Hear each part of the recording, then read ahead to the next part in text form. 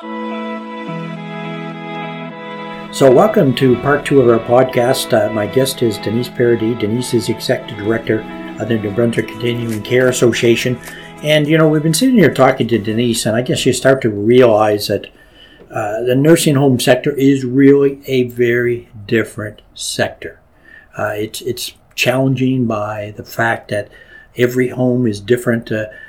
And people used to talk about, well, physically homes are different, some homes are newer and so on, but probably even more critical than that is the makeup of the audience in the home, makeup of the care, That's the resident. Yes. Yeah. Now, we've been talking about your incident reporting program. I guess a question I'd have, a curiosity one, is when you sit back and look at, for example, 2022, Right. What kind of things stood out when you looked at incidents across the nursing home sector? What Right. What kinds of incidents were people having? Is it still the back? Of course, anybody who's worked in the industry knows it's Back, soft tissue, shoulders, neck, still the arms, soft tissues. 100%. And I think that's really what shaped us in that we were not going to stick with status quo as far as training and ways that we were going to address soft tissue injuries, mainly because, like you said, 70% still remain of all our injuries are soft tissue injuries. And that's been for the industry since the beginning of time. So why have we not been able to address that? I would say 80% are of the classification of as resident attendant or PSW, depending on where you are. And that makes sense. They're right at the front lines. It's then followed by LPNs, would be the second one. But the other thing with resident attendants is they don't get as much education as the rest of them. So their thinking skills are more of task oriented. And sometimes we have to find training that says, hey, stop. And the other thing too is for years and years and years, everything focused on the resident. Like I've said before, a lot of people think that, our home is filled with really cute, frail, old 90-year-old women, that are so sweet. But I can tell you, if you were not a sweet person out in the community, you're not a sweet person when you come into the nursing home either. If you were a tough man out there and rough and tumble, you're going to be rough and tumble when you come through our walls as well. But where we really have shifted the thinking, we've now also included the worker in the assessment. So we always had assessments of the resident. So how is that resident feeling today? Do they seem aggravated? And we had implemented what was called gentle persuasive approaches. Okay. So that was specific to kind of the behavioral issues that we have. So I'm trying to put your sock on and you're trying to stop me from doing that. So we gave them assessment skills to say, you know what is the big deal of not wearing socks today if you don't want to wear socks today, and not putting on socks and saving those moments for things that were actual,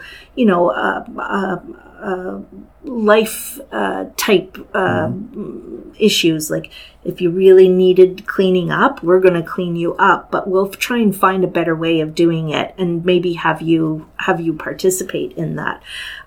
So that is some of the stuff that came through loud and clear from the incident management system. So it really has now shaped our focus in the last 3 years that, geez, we need to redesign what nursing homes look like and how we work, because we're never going to eliminate these incidences that are occurring otherwise. So now it's no longer just how is the resident today, but it's also looking at myself and saying, I had a rough weekend or I pulled my back muscle on the weekend. I'm not going to risk using my body to move another body. I'm going to use a piece of equipment today, even though normally I wouldn't with this resident. So there's a whole different way of thinking of it, because the statistics were the same over and over. We're essentially the most dangerous place to work in Canada, a nursing home. We have more injuries than any other sector. Now, talk a little more about your gentle persuasive approach. Where did you get that? How do the staff find it's working? Right. So gentle persuasive approach is out of Ontario. was created by gerontological nurses. I'm on the advisory committee, the National Advisory Committee. So now it takes information from everywhere. And the idea was just that we no longer wrestled people in bed to put their compression socks on today, that we really could foresee things that are happening. So, for instance, if there's a Mr. Smith, and I know he's a real handsy fella, he was handsy out in the community, he's going to be handsy in our nursing home. I now know what I used to do was I'd just go in and try and put his shirt on and just maybe tolerate being pinched or whatever it was. But now through gentle persuasive approach, we've given you some tools. I already know that Mr. Smith is handsy. I'm not just finding that out for the first time because this is the first time. We've got it written down somewhere. I'm educated on the person. I kind of know what their triggers are. But I might hand Mr. Smith a face cloth or a bowl of water and get him involved in the care. So now his hands are busy and I can go about doing what I have to do. During COVID, you could imagine with Alzheimer's trying to get swabs in people's noses. And, the thought, Marjorie and I, the thought of us holding somebody's head still while we did that, we just couldn't bring ourselves to that. And so we ended up asking, now, of course, we weren't doing the PCR test, we were doing the rapid test. We didn't have to get as far up the nose as anybody else. But we forget that there are still people in there. And so even though they didn't know who we were, and of course we're in masks, and they were starting to resist, it just dawned on us, why don't we ask them to do it themselves? And guess what? We got our samples by allowing them to do it. So gentle persuasive approaches taught us those approaches where we have forgotten, we almost emphasize people. We forgot that there are humans amongst that. So gentle persuasive gives me the techniques to bring someone to become more cooperative, or for me not to force certain things on them. COVID must have been very challenging. Oh, yes. For nursing homes. Yeah. To deal with those kinds of issues. Yes. With the kinds of patients. Well, it was even worse not having families involved. So with gentle persuasive approach really had to come into play because people didn't understand why so at first when we were having, the first time when we could let people back in, their families back in, it had to be in an open area where we could wash down the chairs. And the public health said that people had to be 6 feet apart. They couldn't touch. So you can imagine having a loved one with dementia sees their daughter that they haven't seen in months because we had been shut down, and not able to hug that person, not able to talk because we had to schedule everybody in. We had to leave time for everybody to be able to visit a loved one.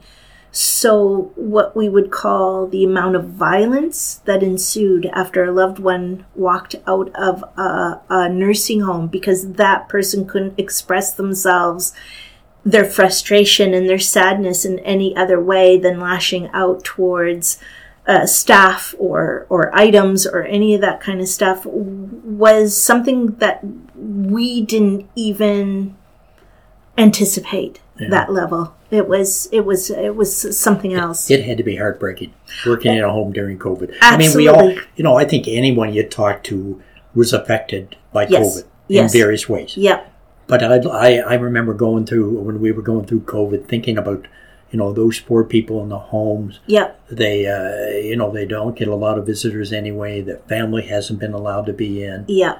It had to make it so tough. Had to make it so tough on the staff too. Yeah, the first place we went to, Marjorie and I, during an outbreak to go and help, the day we arrived, one of their coworkers had died of COVID. They were one of the first. We also had several residents that had passed away that we had to prepare their bodies. And of course, nobody knows, but the funeral home was backing up because the whole community was in trouble. So bodies tended to stay in the nursing home longer. The one case I can tell you that really sits in my mind is somebody who had their faculties with them. And we had to tell him he had COVID, and he understood what COVID was. And his family was in Ontario, so he thought he was going to die and never see his family again. And it was heartbreaking for both Marjorie and I. And I remember saying to him, I see you're religious, and you can't bring your stuff into the COVID unit because you don't get it back when you come out. And so I said, I see you're religious. I said, I will buy you a new Bible if you will sneak this in under your covers and so that you can have comfort while you're in there, and I will buy you a new one when you come out. I said, I have faith you're coming out, and we'll have a Bible waiting for you here. And he was sure to tell me which Bible that would be that I needed to get. And I can tell you that the Lighthouse here in Fredericton gave me one for free when they heard the thing, so it was wonderful. But anyways, very nice. Long story short, he came out, but when we told him what he had, he wept.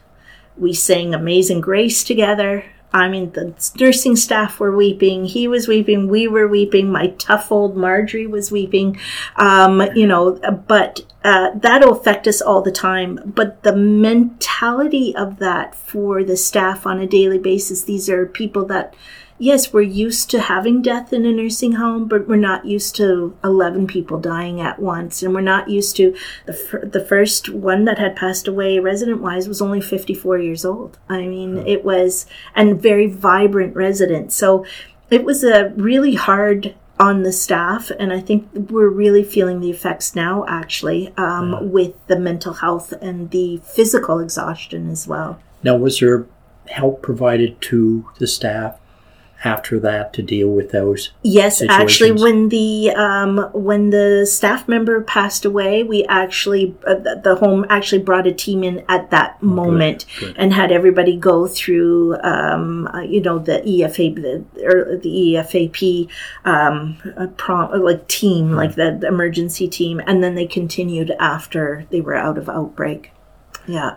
I bet that wasn't in your job description when you accepted, or was it? It was not. Wow. Yeah, it certainly wasn't, so and nobody would ever expect it. Yeah. And what was funny was, I remember when I had heard COVID sort of in the background, and I had turned to Marjorie and I said, COVID, I said, is that something the Safety Association's going to have to get involved in any way? Like, should we be preparing anything? And she says, no, it's a public health thing.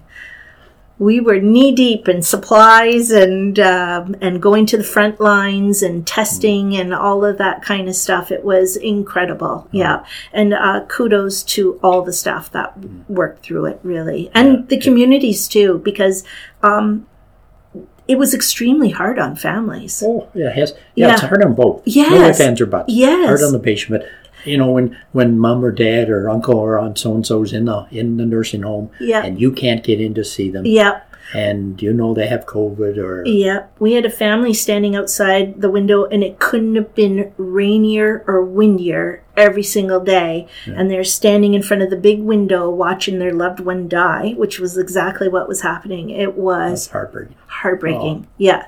And images you're never going to get rid of either. Yeah, as long as you live. So it's quite a different atmosphere to go. But what I can say is, until we did come to the front lines, so we did a whole PPE and what PPE, because everybody was worried, why don't we have N95s and why don't we, and you really don't need them. We didn't get COVID. If you had a face shield and a medical mask and something to cover your clothing, it was perfectly fine. But because Marjorie and I were there, other homes where we weren't able to go to had even more severe staff shortages because they were terrified to come in, and they were even more terrified to bring it home.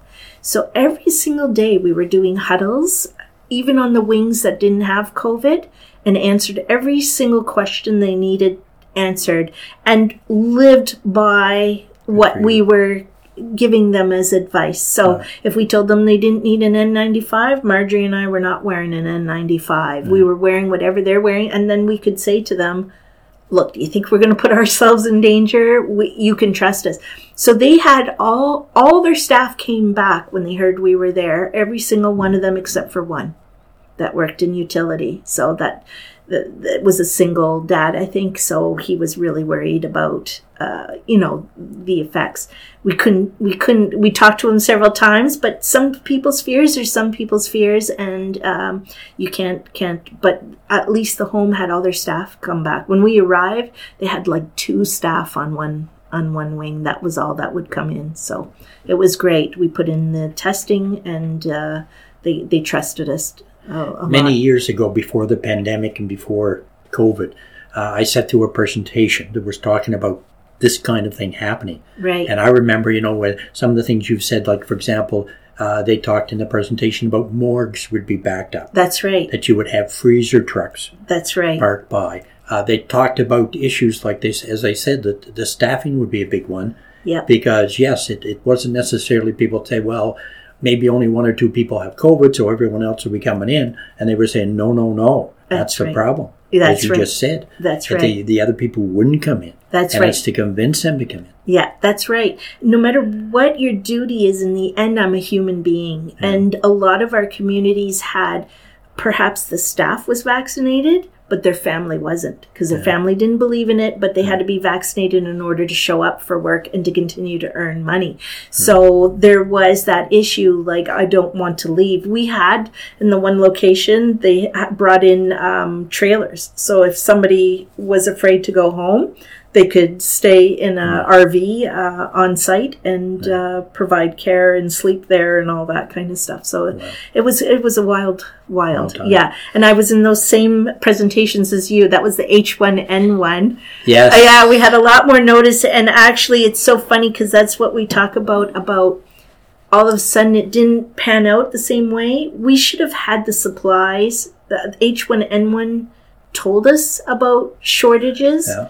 But yet somehow we decided that's where we were going to save money as a government, as individual organizations, that we weren't going to have that 3-month supply of products, masks, all that stuff. Yeah. I'm like you. I remember sitting through those presentations, and the experts tell them exactly, these are the things you need to do to be ready. That's right. And then I'm afraid, sad as it is, people left those meetings and didn't do what they needed to do, so we were ready. I agree. Yeah. Now, the nice thing I do see about it now, if you go on the WorkSafe NB website, COVID, no, it's still with us, but they have a big, on their splash page, they have a big article saying, hey, yes, COVID is hopefully going to wind down over time, but think about the next pandemic.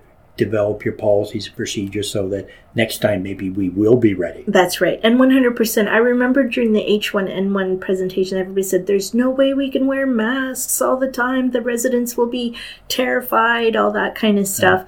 To me, and not that it's in place yet, but to me, I would like to see the nursing homes during flu season go automatic to medical masks on. Not the N95s, but the medical mask. Because the reality is, and this was what I was saying all during COVID, it's come in from the outside. One of you brought it in here. The residents aren't bringing it to you. Somebody brought it to the residents, kind of thing, and then it spreads. So it's quite the difference. A couple quick things I want to talk about. I'm sure time's winding down here again, but a couple of the innovative things you're doing that I find just fantastic. Virtual technology. Yes.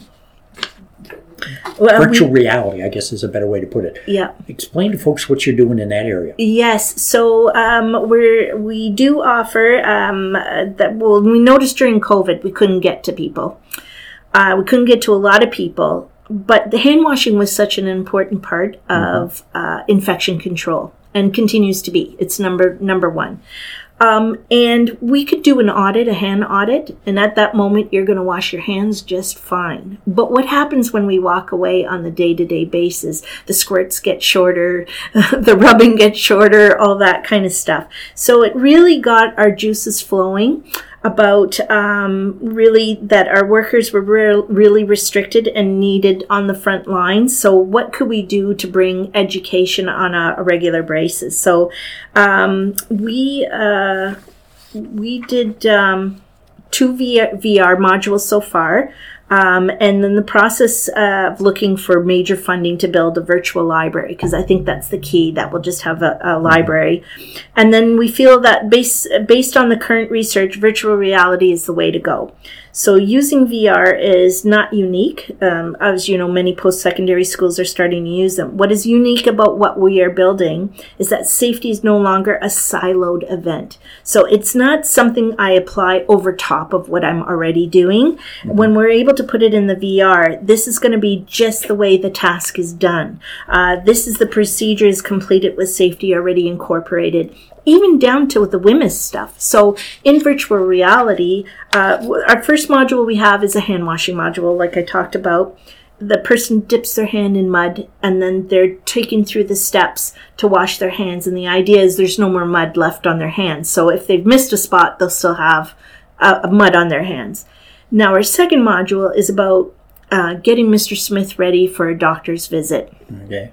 Which happens often. And often we force people to put on clothes and all that kind of stuff and get them up a lot quicker. So that's what the module is about, the gentle, persuasive approach kind of way in.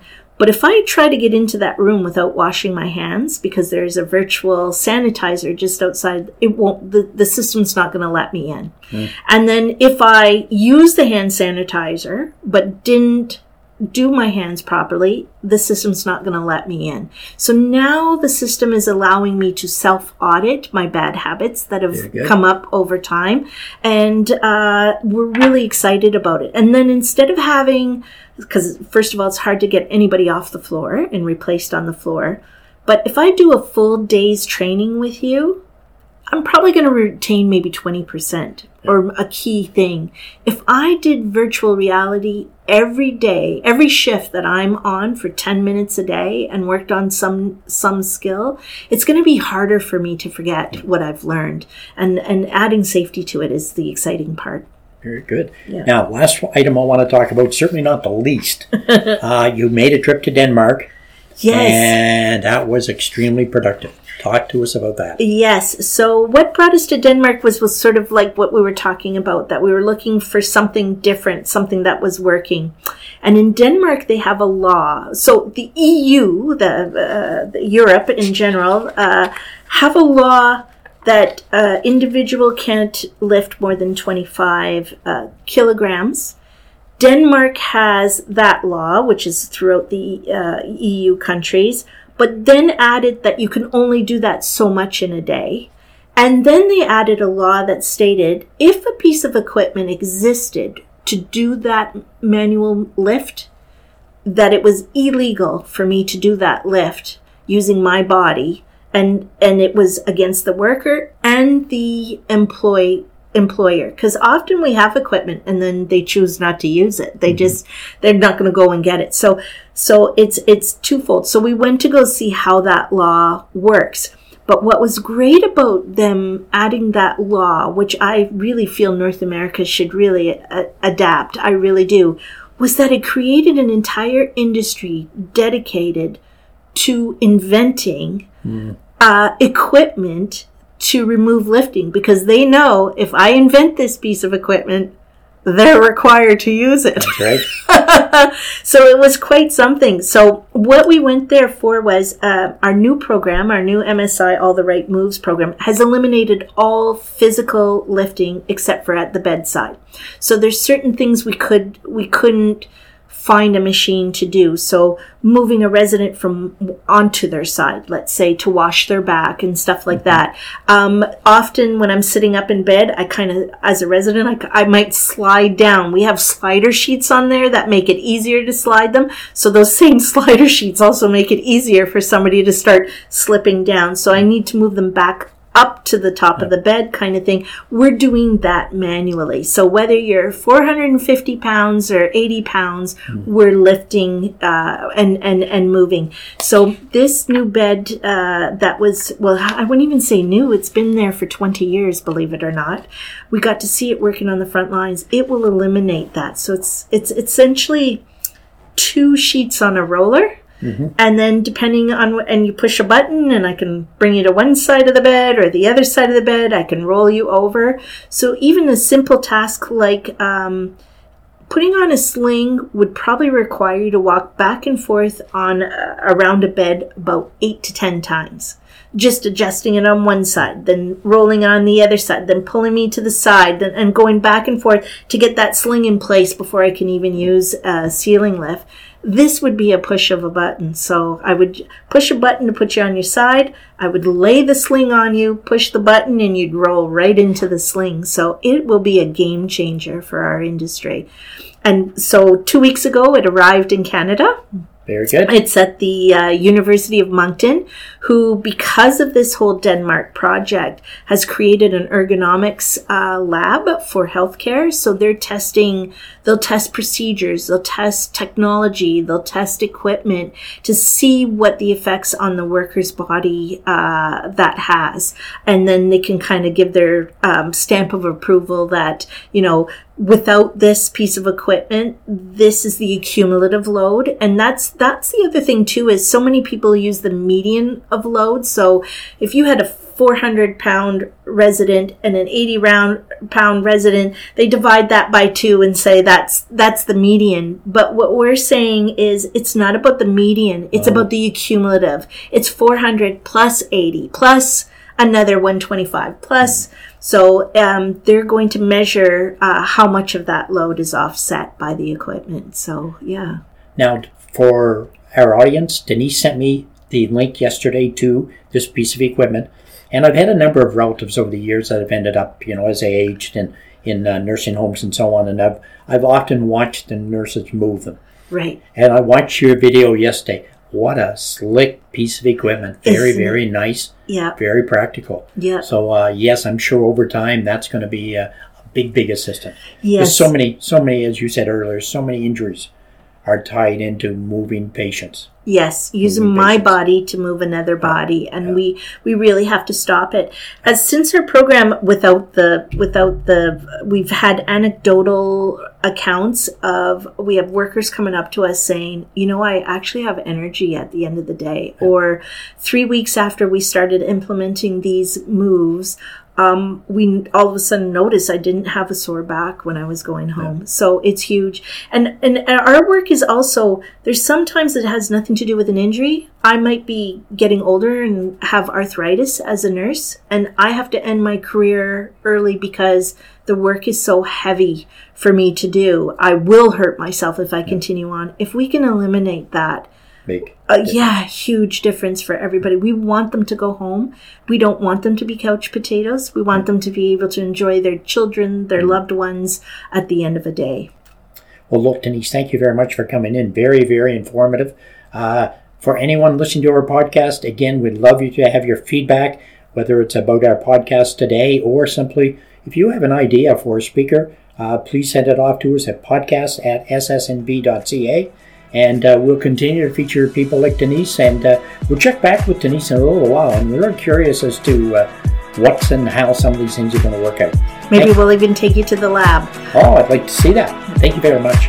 Take care. Thank you.